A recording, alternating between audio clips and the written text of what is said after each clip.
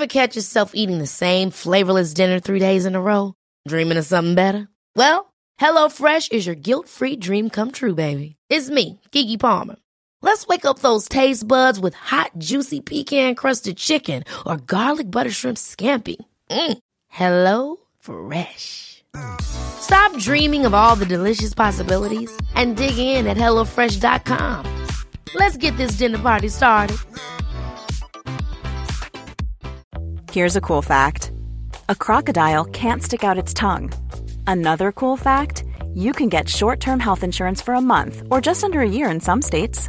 United Healthcare short-term insurance plans are designed for people who are between jobs, coming off their parents' plan, or turning a side hustle into a full-time gig. Underwritten by Golden Rule Insurance Company, they offer flexible, budget-friendly coverage with access to a nationwide network of doctors and hospitals. Get more cool facts about United Healthcare short-term plans at uh1.com.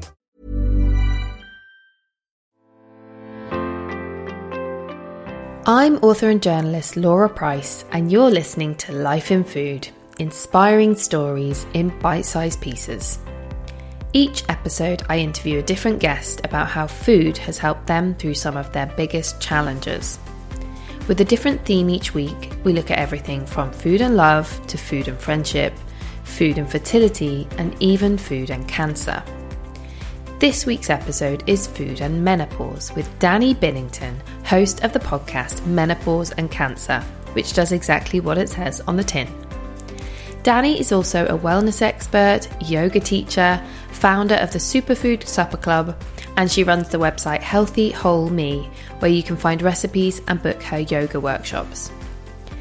Dani was diagnosed with breast cancer when she was 33 and was thrown into a surgical menopause when she was 39. So she created a community to talk about the problems and side effects of menopause and how women like me can feel less alone. I stumbled across her podcast quite recently after I was diagnosed with secondary breast cancer at 39, 10 years after my primary diagnosis when I was 29. I've been experiencing literally all the symptoms of menopause on my cancer drugs, so Dani's podcast has been especially useful to me. She is keen to stress that she's not a nutritionist or a dietitian, but she does have expertise in helping to heal our bodies through menopause, whether natural or cancer-induced. So I wanted to talk to her about that today and how we can heal both our bodies and our minds through food. Dani, thank you for joining me and welcome to Life in Food. Hi, Laura. Thank you for having me. So could you start by telling me a little bit about your cancer diagnosis and how it led you to work in the area you're working in now? Totally. But before I do so, I really feel like we should be recording this in person because you're only down the road from me, aren't you? I know, yeah. How nice. So I was 33, a little bit older than you, when I found a lump in my left armpit, and I went to all of the appointments on my own because there was no way I thought that could be cancer. And it was a highly aggressive type of tumor. I didn't know anything about breast cancer then, but we did have loads of ovarian cancer in the family. That took many members of our family way too early. But it was always on my dad's side of the family. So I thought, it's on my dad's side. I don't need to worry about that. But I was treated with chemotherapy, surgeries, and radiotherapy, and that was my active treatment. And then I found out that because of the genetic link, I carried the 40 BRCA mutation. And that was after my active treatment finished, and it really stopped me from healing, I would say. It stopped and halted my recovery process because it made me so worried about what that meant now for my future. So I couldn't just focus on recovering after cancer and getting better and rebuilding my house. I also had this other heavy, heavy cloud above my head. And that was, what is this genetic mutation going to do to me and my future body and health?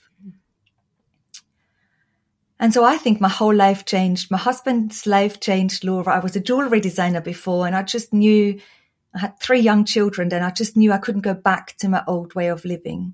Oh, you had your children already before your cancer diagnosis? That's right. So my twins were 2 and my eldest daughter was 4. And yeah, I remember when my hair came off and my wig came on, I bought them crayons and I allowed them to paint on my head because I didn't know how else to deal with it all, but be honest. And this honesty is something I really value and treasure. And I want to be honest with everyone I speak to about my experiences and not make it just positive and just say it how it was for myself. But this BRCA genetic mutation then led me to have a preventative double mastectomy and the removal of my ovaries a little bit further down the line, which threw me into menopause.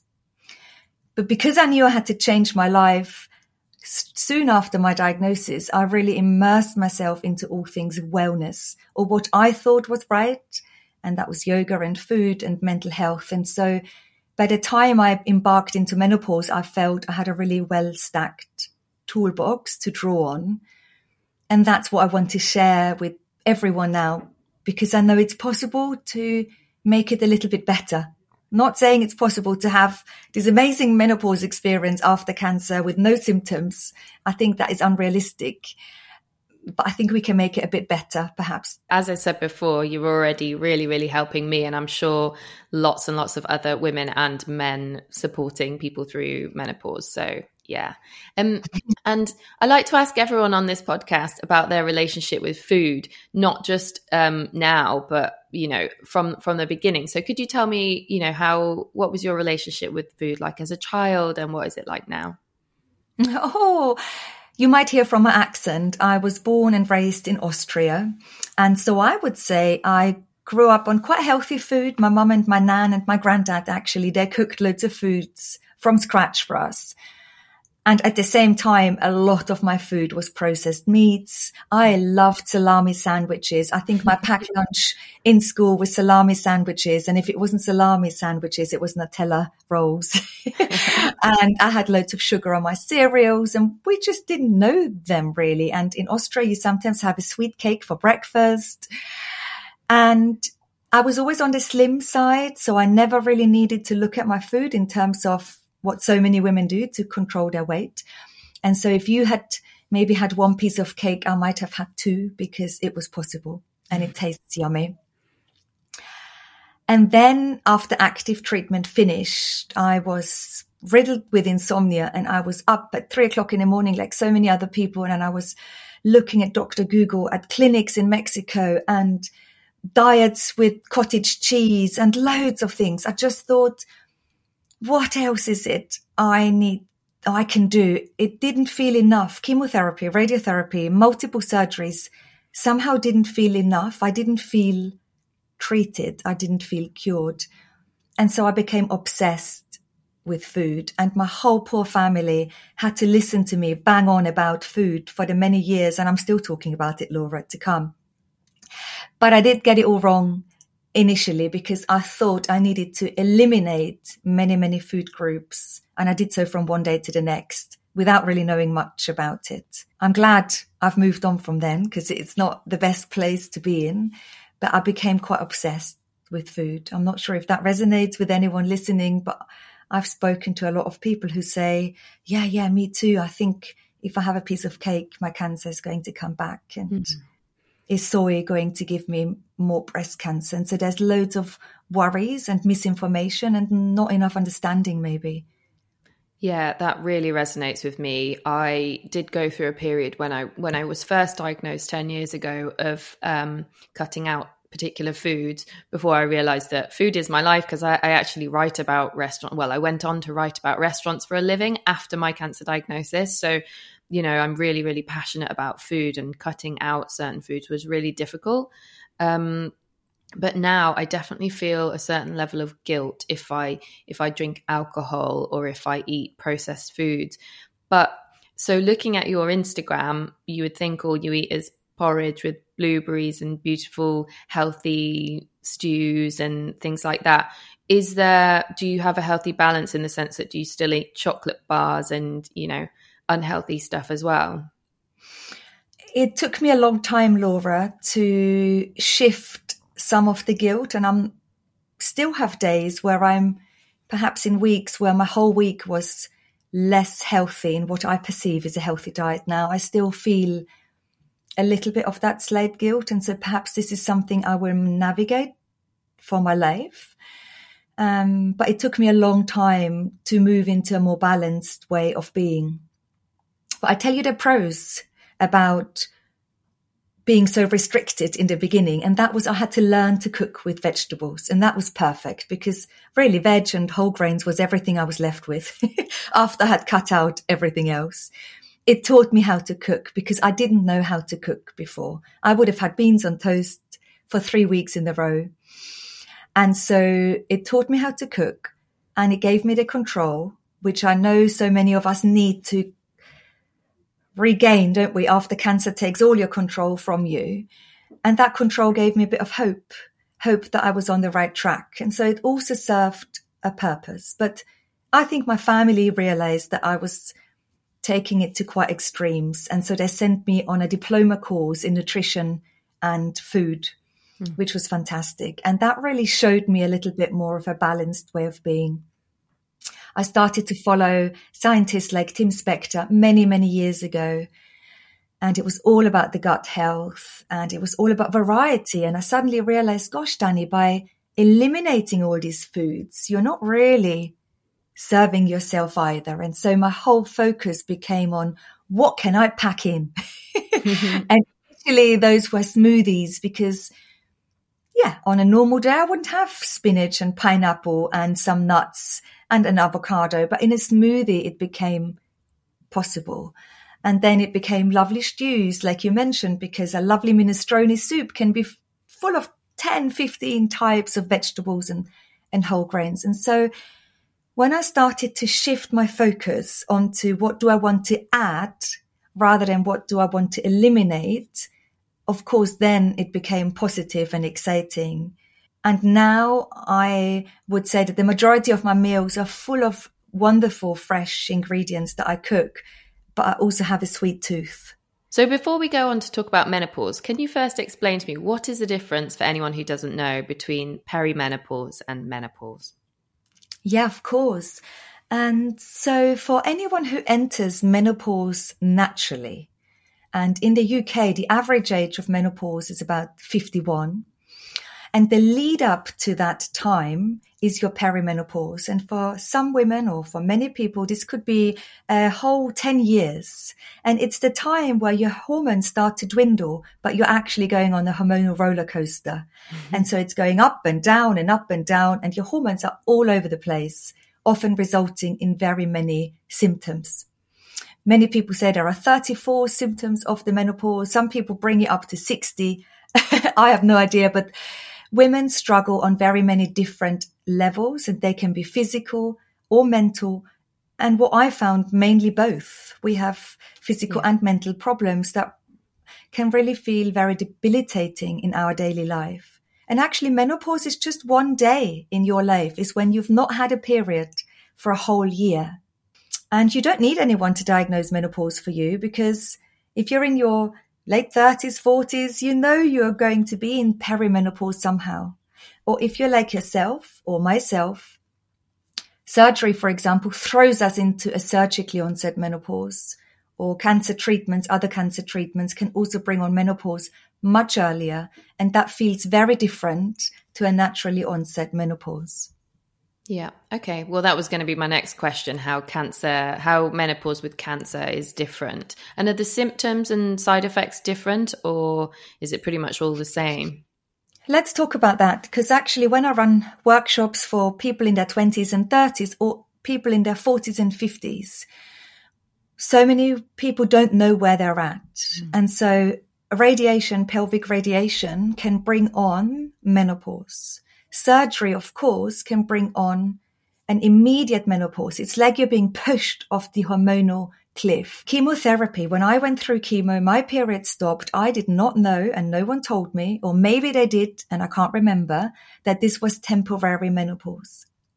Now, if you're younger and your period stop and you go through chemo, you might not know, or your doctors might not know, if your periods are going to come back.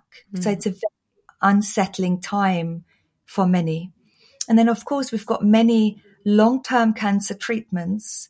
And I really want to reframe how we talk about those, because women often say, well, I've had my cancer treatment, I've had surgery, chemotherapy, radiotherapy. I've done the worst. I'm now only taking tamoxifen.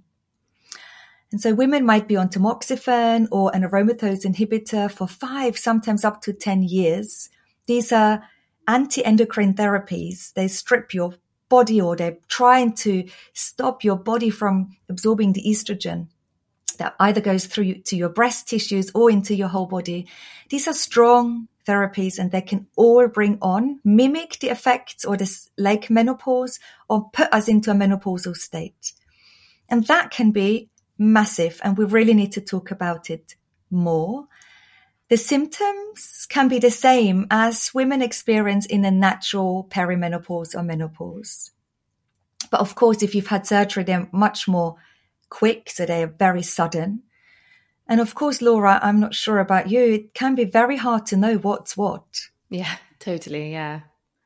Is this a side effect of my cancer treatment? Am I still fatigued because I've had chemotherapy last year? We have all lived through a pandemic. What's what? It's very difficult to know what's what. And I want to recognize that for many, that it's difficult to know what's what for most of us. Yeah, no, absolutely. I find there's so many mental and physical side effects, and you're in a rage, or you're crying, or whatever. You don't know whether it's hormones or whether it's just the fact that you've got cancer, or whether it's just life and everything you're going through in life. So to talk a bit about my personal story, I was diagnosed with breast cancer when I was 29. I had surgery, chemotherapy and radiotherapy, and then I was on tamoxifen, the drug that you mentioned, for the best part of the last 10 years. I experienced perimenopausal symptoms then, but then very recently I was diagnosed with secondary breast cancer, and I started taking Zoladex, letrozole and ribociclib, and the combination of those drugs shuts down my ovaries much more aggressively than the tamoxifen did. So the effects that I was already having basically accelerated, and the hot flushes got worse, and my periods stopped, and everything kind of got worse. But in the interim period, I became a food writer or a restaurant writer, and started writing about food, and started dining out more, and had this incredible life. And I've always had a huge appetite. But recently, after I started taking all these drugs, my appetite has just dropped, and I started putting on weight pretty much for the first time in my life. And that's been really, really hard. I've managed to keep my appetite because I believe that I have both a mental appetite and a physical appetite. My physical appetite is gone, but because I love cooking, because I love eating food, I'm still eating almost the same as I was before.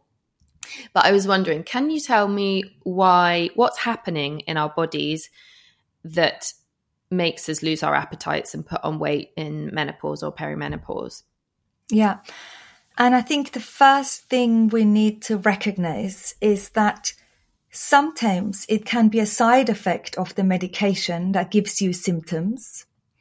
And so that can be because you're on these drugs like Zoladex or tamoxifen, and the side effects of the drugs can give you symptoms, and they can be similar to symptoms of the menopause.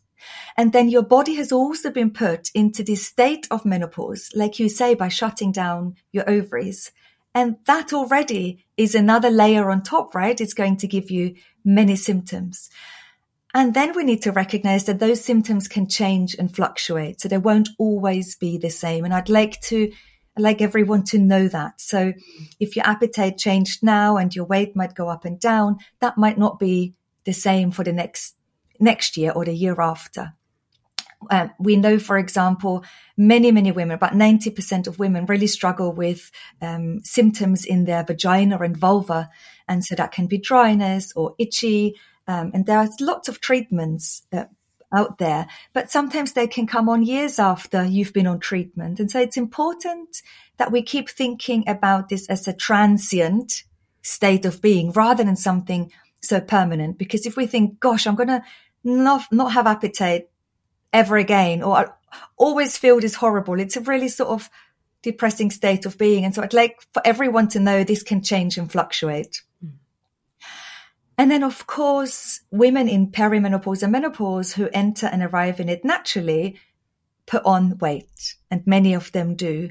And our metabolism slows down, and some of the mechanisms in how the body, for example, deals with sugar and balances out blood sugar levels also changes. And so we do have to adapt the way we eat a little bit when we know our body has been put through change from the outside. In your case, it's medication. And so there's changes that have happened. And now we also need to change how we can work with that to make it better. And that might be eating more often, but smaller quantities. That might be just really celebrating eating and making it a social thing so that eating doesn't become just nutrients and portions and calories and macronutrients. It becomes also a social gathering. And the more we have of those, the more joy we can bring in. That might be going to restaurants, even though you haven't got a great appetite, and maybe ordering 2 starters and seeing how we can bring the joy into the eating rather than thinking, I haven't got appetite, because food is so much more, isn't it, than appetite, hunger, feeling saturated. Yeah. And are there certain foods that we should either eat more of or avoid during perimenopause, whether cancer related or not? Yeah. And actually I've recorded, and you probably listened to it, a fantastic podcast episode with dietitian Hilary Wright, who is a cancer and menopause specialist. So if anyone really wants to know from the cancer and menopause expert and from a dietitian, that's a great podcast episode to tap into. She really debunks a lot of the myths. In general, we say when we're in menopause or post-menopause, it's helpful to increase the protein intake. It's important to support our muscle, to not let our muscles waste away.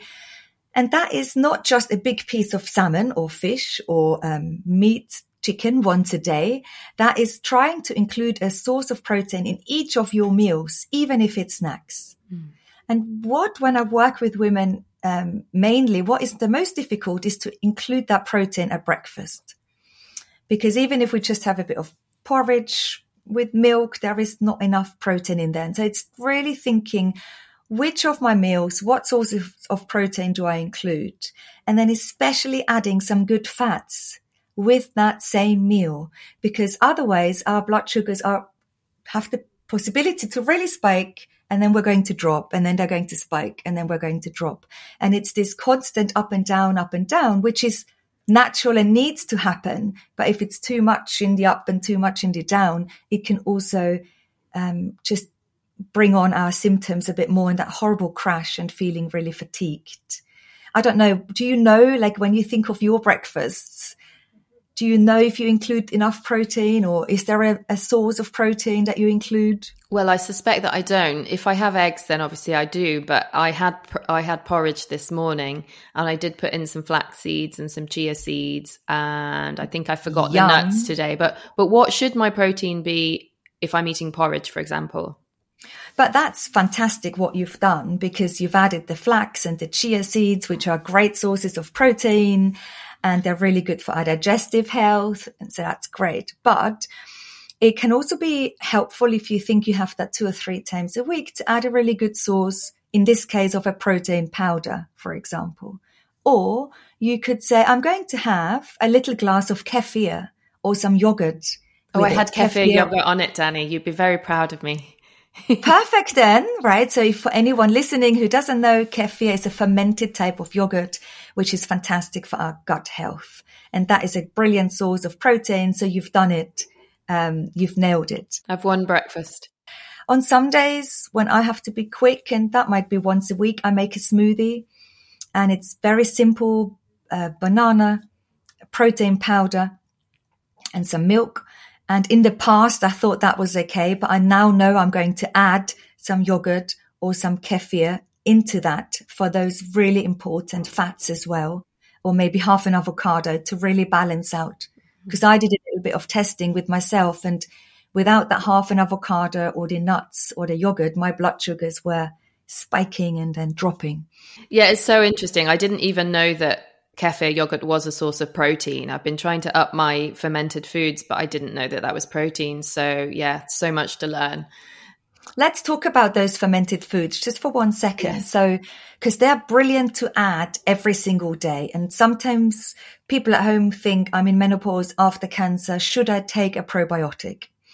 And some scientists say there is very little benefit. And other scientists say, yes, there is benefit.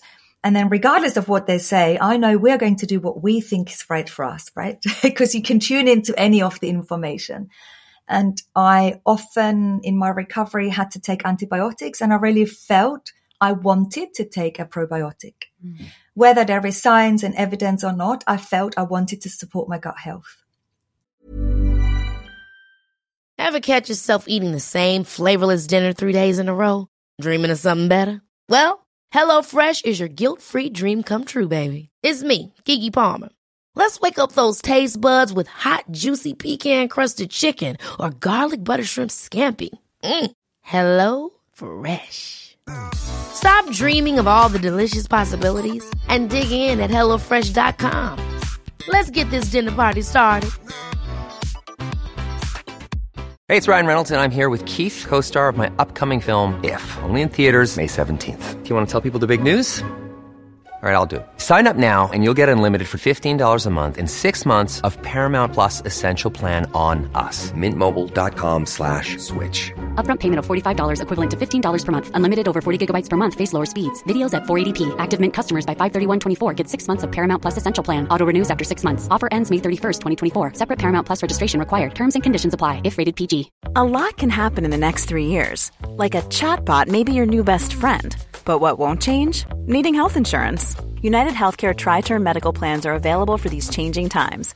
Underwritten by Golden Rule Insurance Company, they offer budget-friendly, flexible coverage for people who are in between jobs or missed open enrollment. The plans last nearly 3 years in some states, with access to a nationwide network of doctors and hospitals. So for whatever tomorrow brings, United Healthcare Tri-Term Medical Plans may be for you. Learn more at uh1.com. If you're looking for plump lips that last, you need to know about Juvederm lip fillers. With Juvederm Volbella XC and Juvederm Ultra XC, your lip look, whether it's subtle or bold, can last up to 1 full year with optimal treatment and no additional maintenance. Find a licensed specialist and see if it's right for you at Juvederm.com today. That's JUVEDERM.com. Add fullness to lips in adults over 21 with Juvederm Volbella XC or Juvederm Ultra XC. Do not use if you have severe allergies or a history of severe allergic reactions, or if you're allergic to lidocaine or the proteins used in Juvederm. Tell your doctor if you have a history of scarring or taking medicines that decrease the body's immune response or that can prolong bleeding. Common side effects include injection site redness, swelling, pain, tenderness, firmness, lumps, bumps, bruising, discoloration, or itching. As with all fillers, there's a rare risk of unintentional injection into a blood vessel, which can cause vision abnormalities, blindness, stroke, temporary scabs, or scarring. For full important safety information, visit Juvederm.com. And at the same time, I know I can support my gut health in much cheaper ways every single day. And that could be through a little bit of kefir, like you did on your porridge today. That can be buying kombucha, which is a fermented tea drink. And if you make sure you buy one without additives or sugar, it makes great drinks, especially if you're worried about, you said you're worried about alcohol, or trying to reduce your alcohol intake. We could make lovely, sparkling, long drinks like mocktails with kombucha. Kefir, we've mentioned. We can use sauerkraut or kimchi. I don't know if you like those flavors. I don't love them, but I do still eat them. I have a bit of kimchi, occasionally. Yeah. So Tim Spector, for example, the scientist, says if you have a spoonful of sauerkraut a day, that is fantastic for your microbiome, if you can stomach it. Tell us, what is the microbiome? Because some people might not know. Right. So imagine your gut, inside your gut. It's like a rainforest full of thousands and millions of beautiful plants and trees and flowers, and you want to feed it.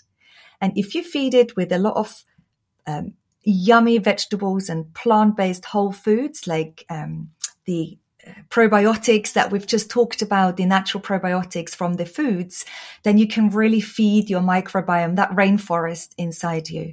And all scientists are very clear now that this is really important for our overall health, may that be our physical and mental health. And so sometimes when I'm confused about what these experts talk about in terms of diet, I just think, oh, just feed your microbiome, feed your rainforest inside yourself, Dani, and you'll be, it's okay. I'm so fascinated about that because like you, I have a genetic mutation. I have the PALB2 genetic mutation. I know you have the BRCA mutation, and they're very similar. And my mum has never had breast cancer, whereas I have. And so I'm fascinated as to whether it could be something to do with our diets, something that we do differently in food, or it could be in our lifestyles as well. But it's a really interesting one to look into. I'd like to elaborate on that a bit, because this is what I've been sort of thinking about for the last 10 years myself. And there is a positive and a negative that comes with this train of thought. And what we're talking about is epigenetics. We have a certain set of genes, our makeup. This is how we are. So in our case, we've got that genetic fault. But some people who have the BRCA genetic mutation, like me or like you, they never get the cancer. And what have they done differently? And I need to be careful when I have thoughts like that, because there is a little bit of blame then that came into my thinking, that I then suddenly thought, have I done something wrong? Is it because I've drank so much alcohol in my teens and 20s and early 30s? Like I could knock back the vodka shots and the schnapps, as an Austrian, the schnapps. And I would function very well the next day, for example, and living on the diet that I was brought on. And so it's important to recognize, I'm sure we have an impact and an influence that our lifestyle can give us on our symptom management, and we can reduce many risks. We know that chronic diseases, diabetes, some cancers. And at the same time, cancer is never our fault. And nothing we have done, or in the absence of what we've done, has created and given us this cancer. And I feel this really needs to also be said, because for many years I was so hung up about the fact that I needed to change my life because I thought I'd done something wrong in the first place to have cancer at the age of 33. But it's never our fault. It's never our fault. And yet we can influence our chances and risks a little bit, perhaps. Yeah, I mean, I'm absolutely with you on that. I know it's not my fault, and I have certainly felt some level of blame over the years, or at least the guilt when I eat or drink something that I think I shouldn't, or if I stress myself out too much. So I try not to feel that guilt, but at the same time, I'm curious from a science perspective what has happened in our lives, whether our fault or otherwise, that, caused this difference. And I know lots of people who are trying to figure that out as well. I know Tim Spector is trying to figure it out as well. Yeah, and I feel it's the best to say these two thoughts and feelings, and even if it's guilt and burden and worry that we've contributed towards this and it's somehow our fault, it's okay that these things can coexist. Because I know from pushing away that thought, oh, it wasn't your fault, Dani, don't be ridiculous. And, it's still there lingering. And the best I can do is to sit with the fact that all of my thoughts and almost different feelings can coexist, because this is what being in the cancer realm is anyway, isn't it? We can have a really good day for no reason and then a really crap day for no apparent reason. And it's the constant. Everything can coexist. I can be so grateful to be here today, and I can be so scared for my future at the same time. And I can be so in love with all my family, and I can be so upset with how they've handled certain aspects. Whatever it is, it can all coexist. And I think a lot of scientists are trying to figure this out, and epigenetics has really moved on. And certainly from a gynae cancer ovarian perspective, there's been a lot of new studies done through the Eve Appeal, which is a fantastic charity, and through many of their scientists, the 4C program and the study.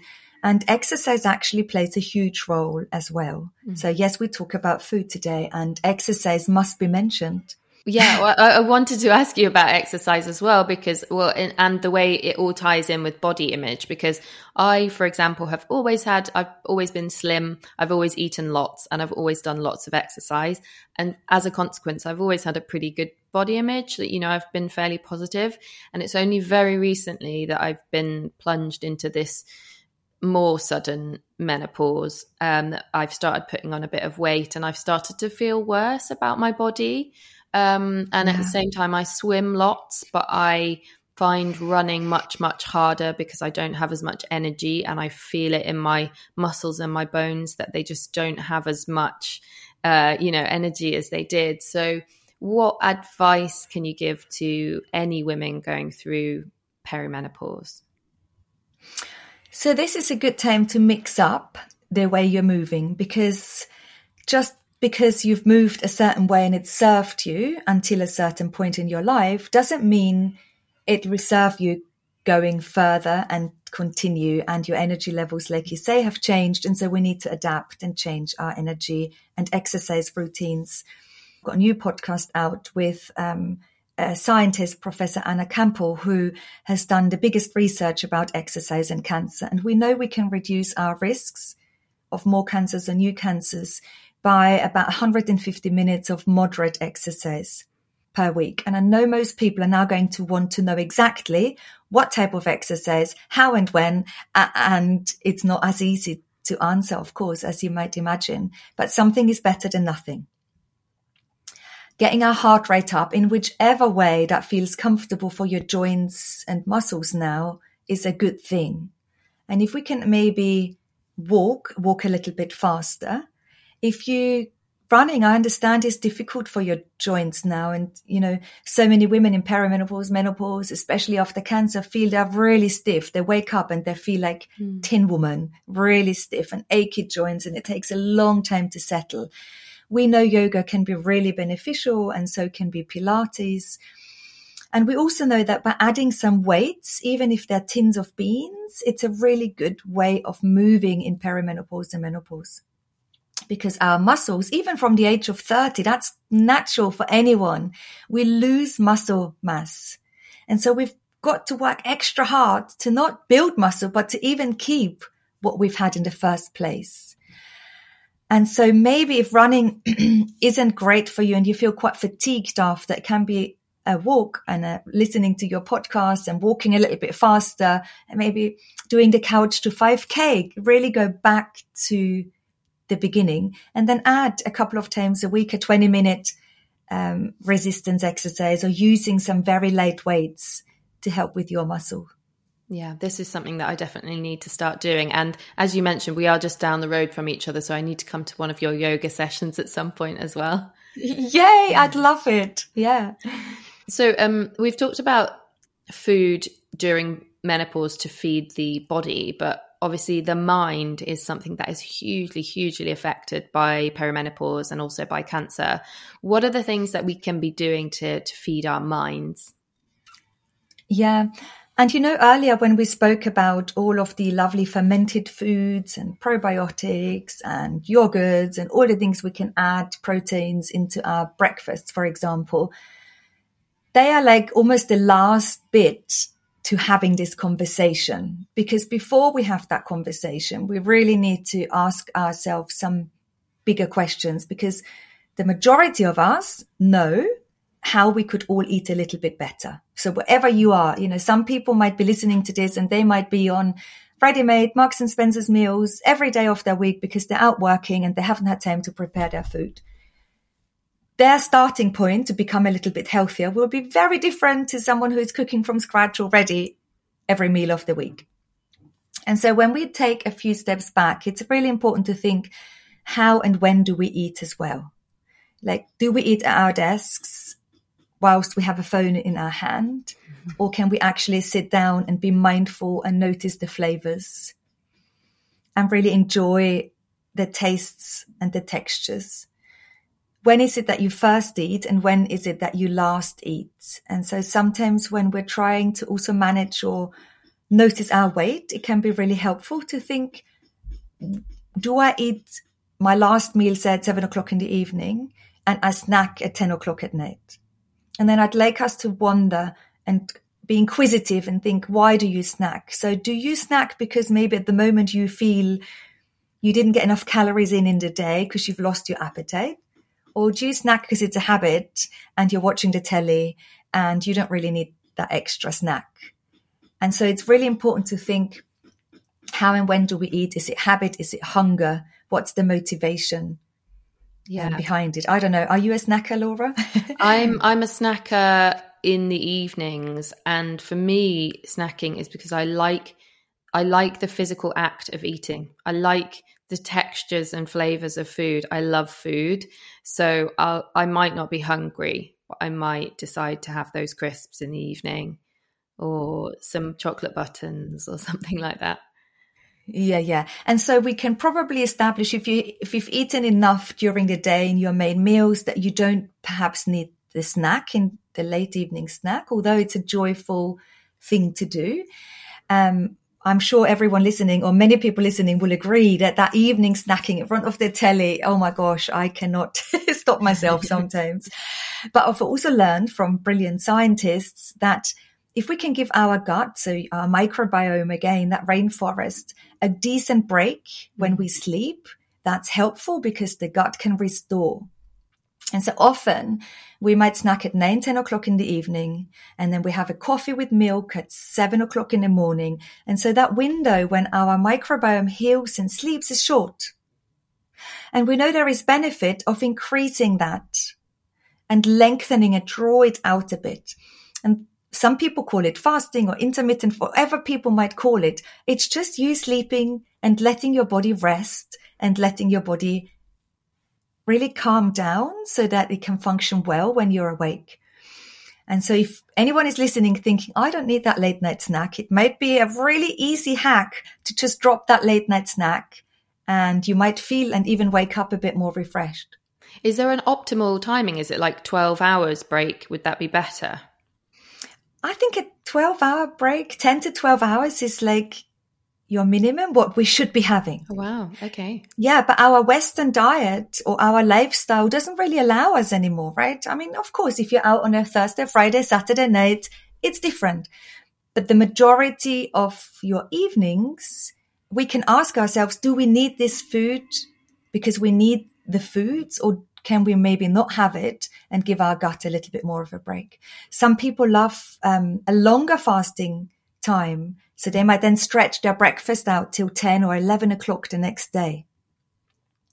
And it's important to see how you feel on it. You know, your body has been going through so much change. You're on new drugs. You're already feeling the effects of them. It could make you feel quite good the next morning if you say you don't eat for 12, 13 hours, or you could feel actually quite fatigued. And so I'd say experiment and see if you can see a benefit. It's funny because before I was diagnosed with cancer, I was living in Argentina. And in Argentina, they eat a massive steak at 10, 11 p.m., sometimes even midnight. And then wow, I wasn't doing that very often. I was eating like 7 p.m. or something, but I was up at 6 a.m. every morning having my breakfast. So it's just interesting to think about different nations and how they deal with, you know, eating hours and what kind of foods they eat and things. And also we have the luxury with lots of our UK scientists that they're really on the ball. This is like really new information, and how can we use this so that it serves us is always the question I want to ask myself. And so just to give you an example, I teach a few evening yoga classes, and I have to be conscious about not coming home and snacking. But if I don't snack, that means I would have had my last meal at 6 o'clock in the evening. I then have a black tea in the morning, and I might only have my breakfast at 8, 9 o'clock. That gives me a long window of fast, really, in comparison to if I had snacked and a breakfast early. But my bowels work better, and that's just me. I know that won't be the same for everyone because I know I can have sluggish bowels. And I also feel a little bit, may I say, brighter in my head somehow. I often otherwise wake up and I feel quite foggy, like as if I need 3 coffees to shift that fog. But so those are the little changes. And when we navigate menopause after cancer, it's those little changes, those little triggers that I'm really passionate about talking about. So it might be women saying, gosh, I wake up at 3 or 4 o'clock every morning and then I can't fall back asleep.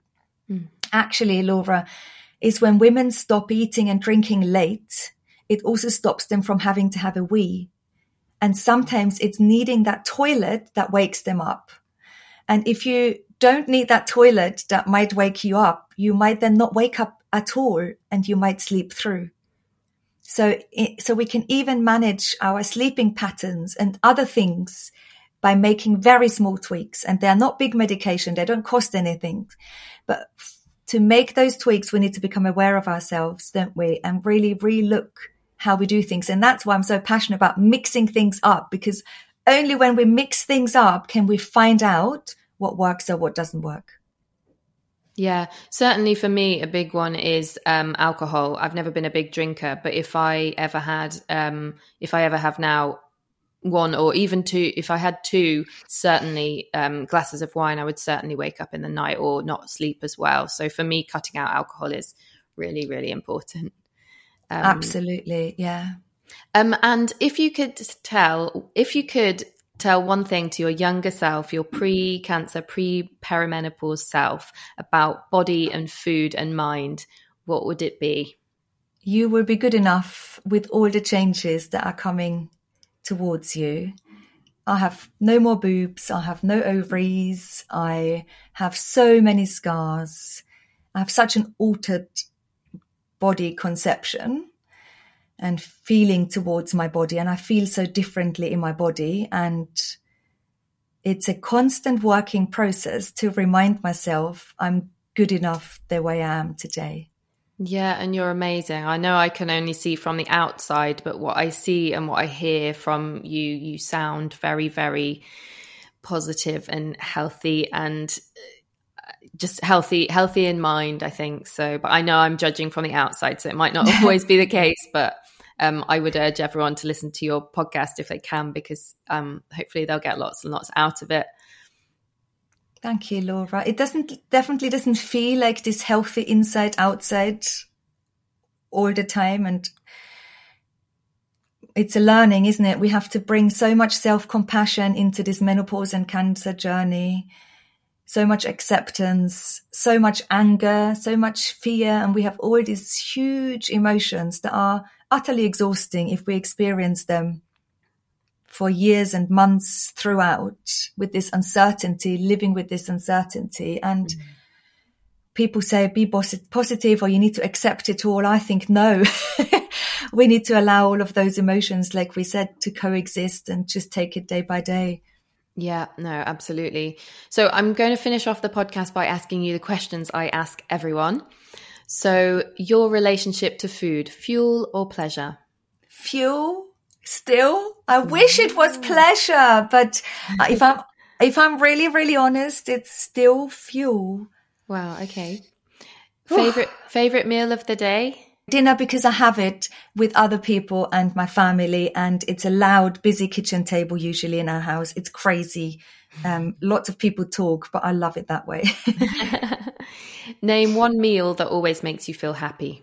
Chia seeds with yogurt and some lovely berries. Very healthy too. One food that has healed you. Herbal teas. Okay. What's your favorite? They heal me. I don't know. I have so many. I love looking at the packets. I love how they all taste differently.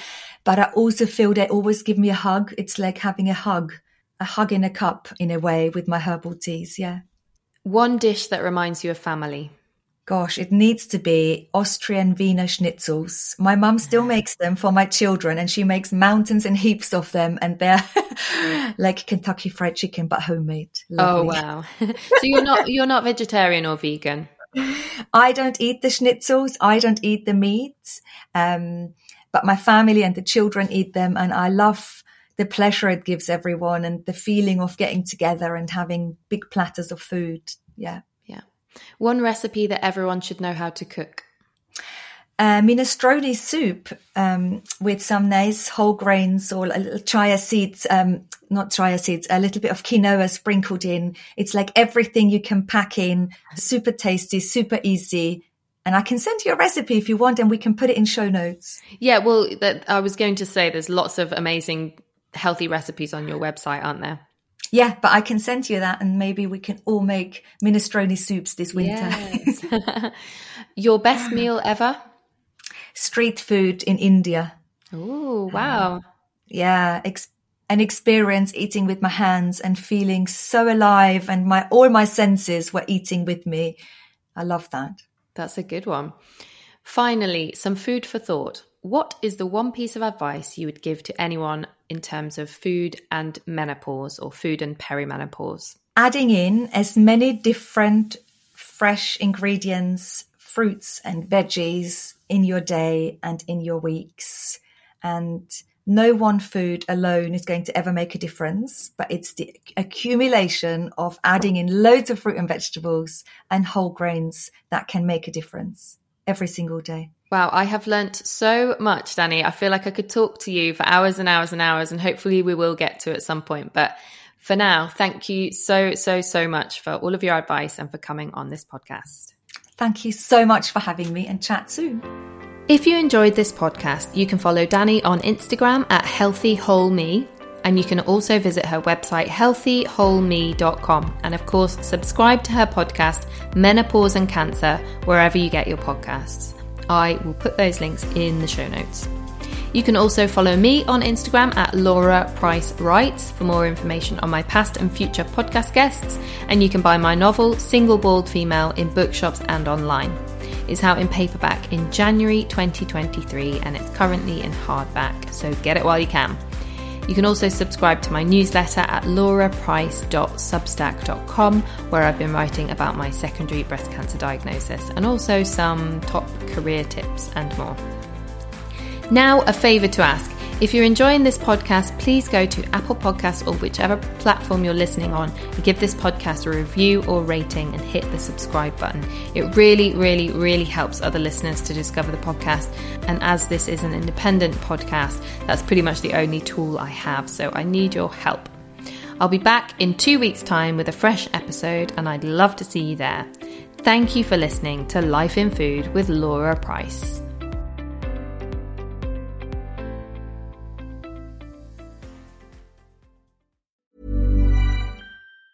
Hi, I'm Daniel, founder of Pretty Litter. Did you know cats tend to hide symptoms of sickness and pain? I learned this the hard way after losing my cat, Gingy. So I created Pretty Litter, a health monitoring litter that helps detect early signs of illness by changing colors, saving you money and potentially your cat's life. Pretty Litter is veterinarian developed, and it's the easiest way to keep tabs on your fur baby's health right at home. Go to prettylitter.com and use code ACAST for 20% off your first order and a free cat toy. Terms and conditions apply. See site for details.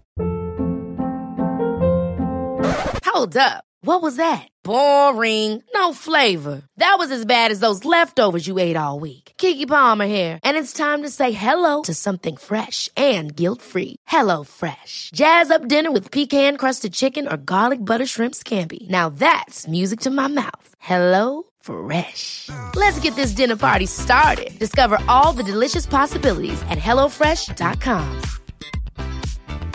Hey, it's Paige DeSorbo from Giggly Squad. High quality fashion without the price tag. Say hello to Quince.